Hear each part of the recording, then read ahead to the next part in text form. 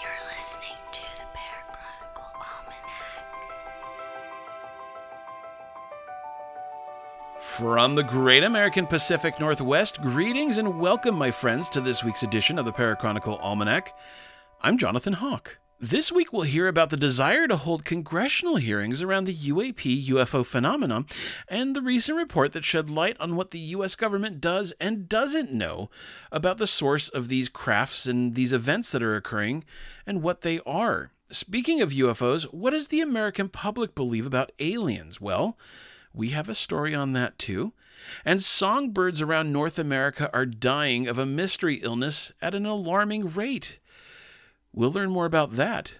And is the Chinese Communist Party, and more importantly, the Chinese military, gathering genetic data from pregnant women around the world? Quite possibly, and there's a story about that too. All of that and more is coming right up. Now, before we get to the news, don't forget to like or subscribe on whatever platform you're listening on, or pass this podcast on to spread the word about our show. You can also follow us on Twitter at ParachronicleX and on Facebook at the Parachronicle Almanac. We post news throughout the week, so follow us to stay on top of the latest. And we're always looking for stories from you, paranormal or otherwise, so give us a call on the Parachronicle hotline at 818-570-0126 if you'd like your story featured on a future episode. That's 818-570-0126. Save it to your contacts because you'll never know when you're going to need it. Or you can always email at hawk@theparachronicle.com. That's HAWKE at theparachronicle.com. And on that note, let's dive right in.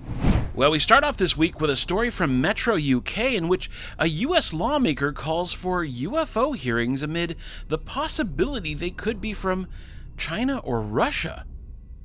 A Democratic lawmaker has called on Congress to hold a series of hearings on reported UFO sightings after the U.S. released an intelligence report on the matter. Representative Andre Carson, who chairs the House Intelligence Subcommittee on Counterterrorism, Counterintelligence, and Counterproliferation, said an investigation into UFOs is needed because the report was inconclusive on the origins of more than 140 cases. The report, unclassified last month, stated that unidentified aerial phenomenon, otherwise known as UAP, as the Pentagon refers to UFOs now, could possibly be developed by U.S. adversaries like China or Russia and could pose a threat to national security. Speaking on CBS's Face the Nation on Sunday, Carson said that the possibility was especially reason for concern, saying, "We don't want our adversaries to have a technological advantage over us in terms of what they can do with their capabilities," Carson said. He added that it is curious that many of these sightings have occurred around many of our military assets, our naval bases, and military installations. Carson said his hope was that we will have a series of hearings and possibly a public hearing in the very near future, but did not give an exact date. The representative from Indiana pointed out that 80 of the nearly 150 UFO sightings were detected with some of the most advanced technology in the world. The report stated that almost all of the 144 UAP documented since 2004 are mysteries. However, the Office of Naval Intelligence's Unidentified Aerial Phenomenon Task Force described one of the objects as a large deflating balloon. Carson said that officials can't rule out something that's otherworldly, but noted that they were likely only a very small percentage of the sightings, if anything. The report stated that the UAP sightings near U.S. military bases may result from a collection of bias as a result of focused attention, greater numbers of latest generation sensors operating in those areas, unit expectations, and guidance to report anomalies. In summation, though, Carson said that it would be arrogant to say that there wasn't life out there, meaning out there in the universe. And from Deseret News, do extraterrestrials exist? Well, we don't need a government report to answer that. Polls show most people don't believe in UFOs, but they do think aliens exist out there in the universe. Perhaps no one should be surprised that the recently released government report on UFOs reached few firm conclusions other than to suggest that the Unidentified Aerial Phenomenon Task Force that wrote it might do better if it had more money for, quote, research and development. Quote, "Give us more money" could be the motto of any government agency or task force, especially at a time when dollars along the Potomac seem to flow from a tap. The public may have some conclusions of its own, however. One is that if the many pilots reporting unidentified objects are, in fact, seeing aliens from another planet, these are beings who clearly don't want to interact with us. All that zipping around like supersonic mosquitoes at a picnic doesn't seem to have much point to it. Also, we might be more inclined to believe if someone could capture a video that looked a little clearer than a prenatal ultrasound circa 1980. Which isn't to say Americans are completely cynical on the subject, nor is it to discount the human yearning for greater understanding among the endless sea of stars and planets that fill space. That yearning seems far deeper than our distrust of government bureaucracies. Science fiction writer Arthur C. Clarke is often, and likely erroneously, credited with saying, two possibilities exist. Either we are alone in the universe or we are not. Both are equally terrifying. One image captured by the Hubble telescope, easy to find with a Google search, contains an estimated 265,000 galaxies, each one teasing us not only with what is visible, but with what is not. Countless planets orbiting stars. Is it possible to believe Earth alone has the right mix of temperature and elements to sustain life? If so, what does that mean? Conversely, if we accept the mathematical likelihood that life exists elsewhere, the questions are endless. They have captured minds for decades and likely much longer than that. Former Senate Majority Leader Harry Reid wrote earlier this year in a New York Times op-ed about growing up in tiny Searchlight, Nevada. He wrote, "People who live in rural America away from the light pollution of the major cities can gaze at the night sky and see the marvel of the Milky Way and a whole lot more," he said. "In Searchlight, I spent many evenings in my youth lying on an old mattress gazing up at the endless starry heavens.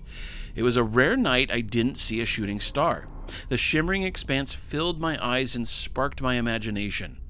As Senate Majority Leader, Reid helped initiate and fund the Advanced Aerospace Threat Identification Program, otherwise known more popularly as ATIP, to investigate reports of UFOs. Quote, "I have never intended to prove that life beyond Earth exists," he said, "but if science proves that it does, I have no problem with that either. Because the more I learn, the more I realize that there's still so much I don't know. And that may be the pull that lures us relentlessly to follow strange lights in the sky. Public opinion has remained fairly consistent through the years on the existence of so-called flying saucers. People are generally speaking fairly skeptical. Back in 1938, after Orson Welles aired War of the Worlds on the radio depicting an invasion of space aliens, Gallup did a poll to determine how many people thought the broadcast was real rather than fiction. According to a book on the broadcast by Brad Schwartz, about 27% said they were extremely frightened by it. That compares favorably with a 2019 Gallup poll on UFOs, which 81 years later found only 33 saying some of the things seen by modern pilots were alien spacecraft, and 60% saying they were either natural phenomenon or attributable to human activity.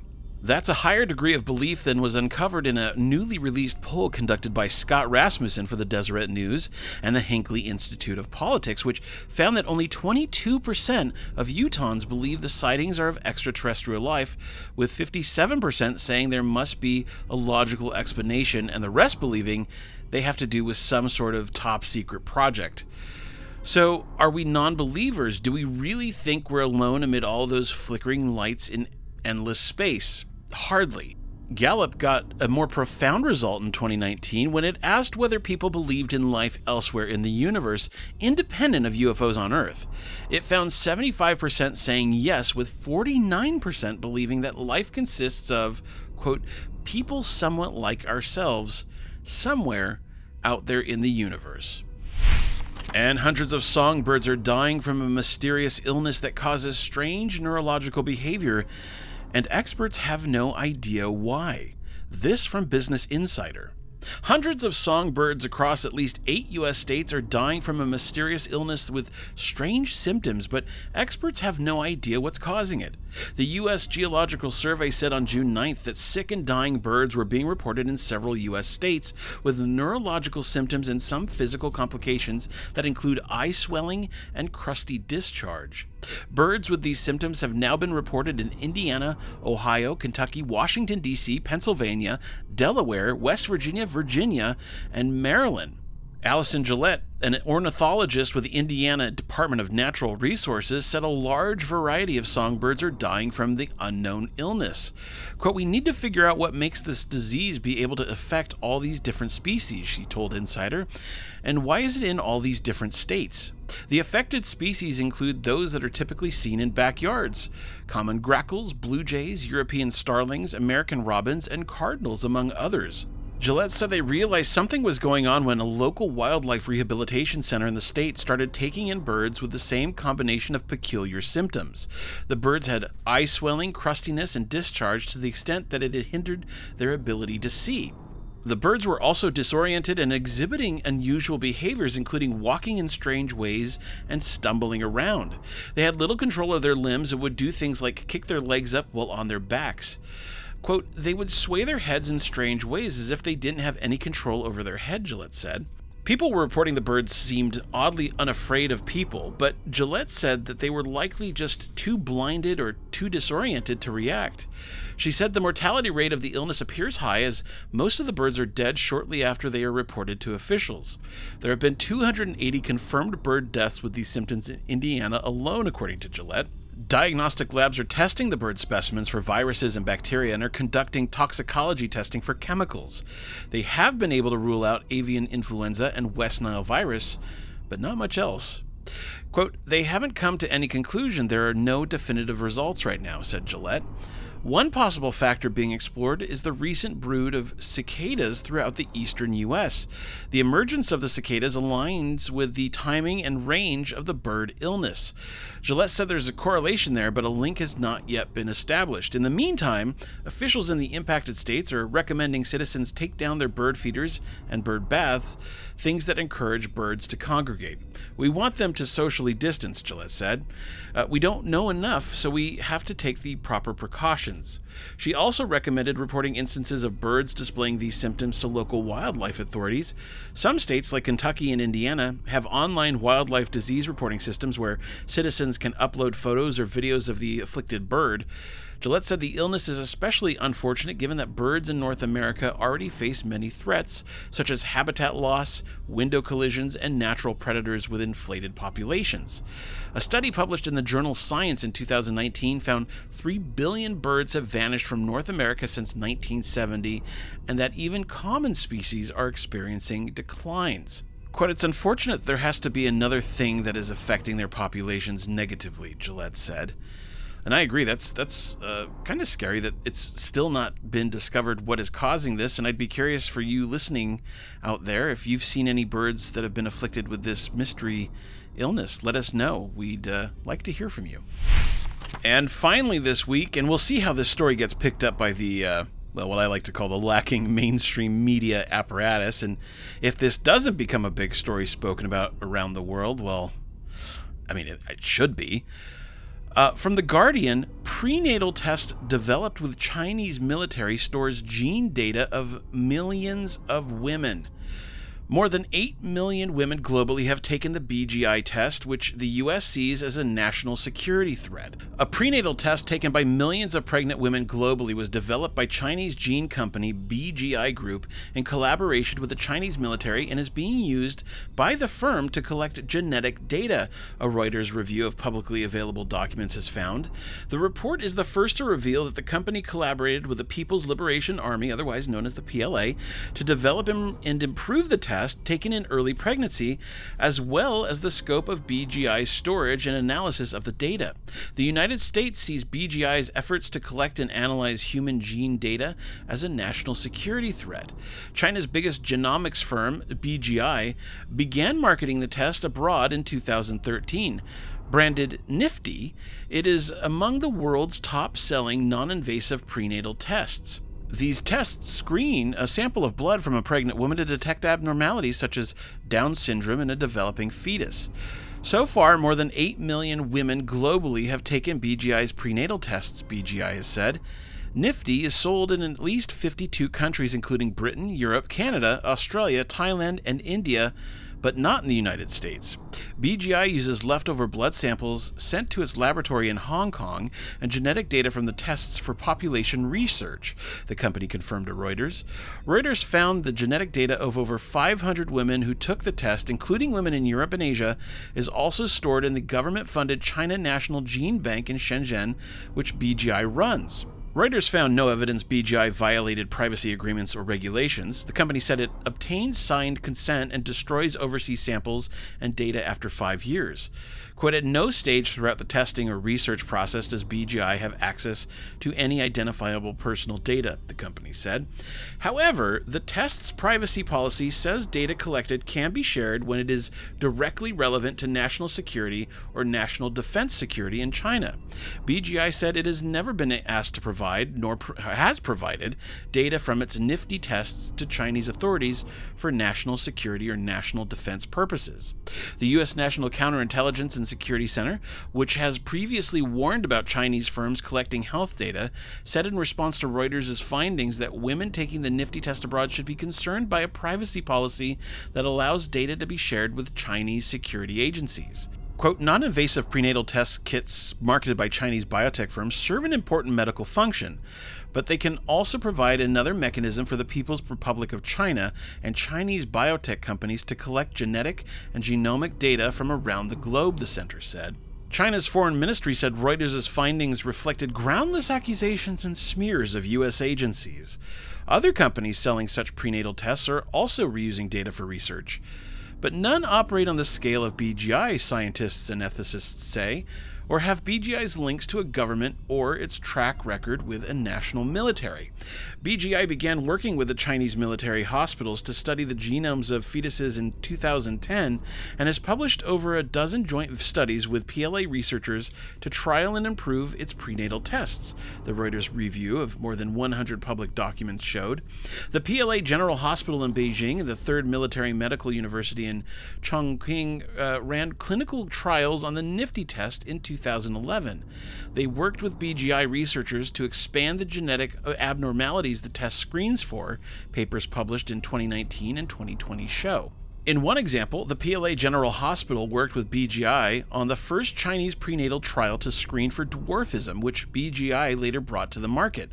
Also, a BGI study published in 2018 used a military supercomputer to reanalyze nifty data and map the prevalence of viruses in Chinese women, look for indicators of mental illness in them, and single out Tibetan and Uyghur minorities to find links between their genes and their characteristics. As well as genetic information about the fetus and mother, the testing process captures personal information such as the customer's country, weight, height, and medical history, according to BGI computer code reviewed by Reuters. The customers' names were not collected. Reuters spoke to a woman who took the test in 2020, a 32-year-old office administrator in Poland.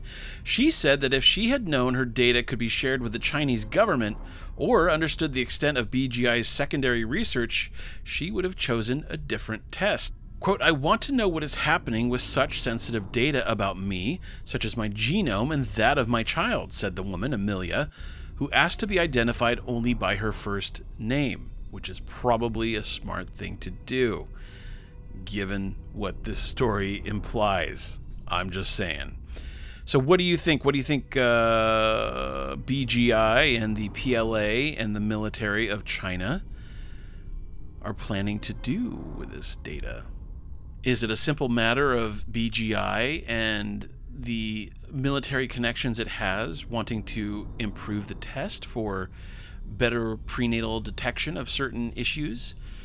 Or is it maybe something a little bit more nefarious, as we've come to learn with many of the things that the Chinese Communist Party seems to be involved with, especially when you hear that this is being used on individuals in Tibet and the Uyghur Muslim population in Western China? I don't know. Very interesting, and I hope this story gets picked up globally by the mainstream media, just so that everybody's aware of what is going on. Well, that's it. That's all I've got for this week. Don't forget to reach out if you see something unusual in the sky or someplace else, or if you have an interesting story to tell. You can call our hotline at 818-570-0126 or find us at www.theparachronicle.com. Please like or subscribe on whatever platform you're listening on, or pass this podcast on to spread the word about our little show here. And until next time, keep your eyes to the sky and know that here on Earth and in the universe, we are not alone. For the Parachronicle Almanac, I'm Jonathan Hawk.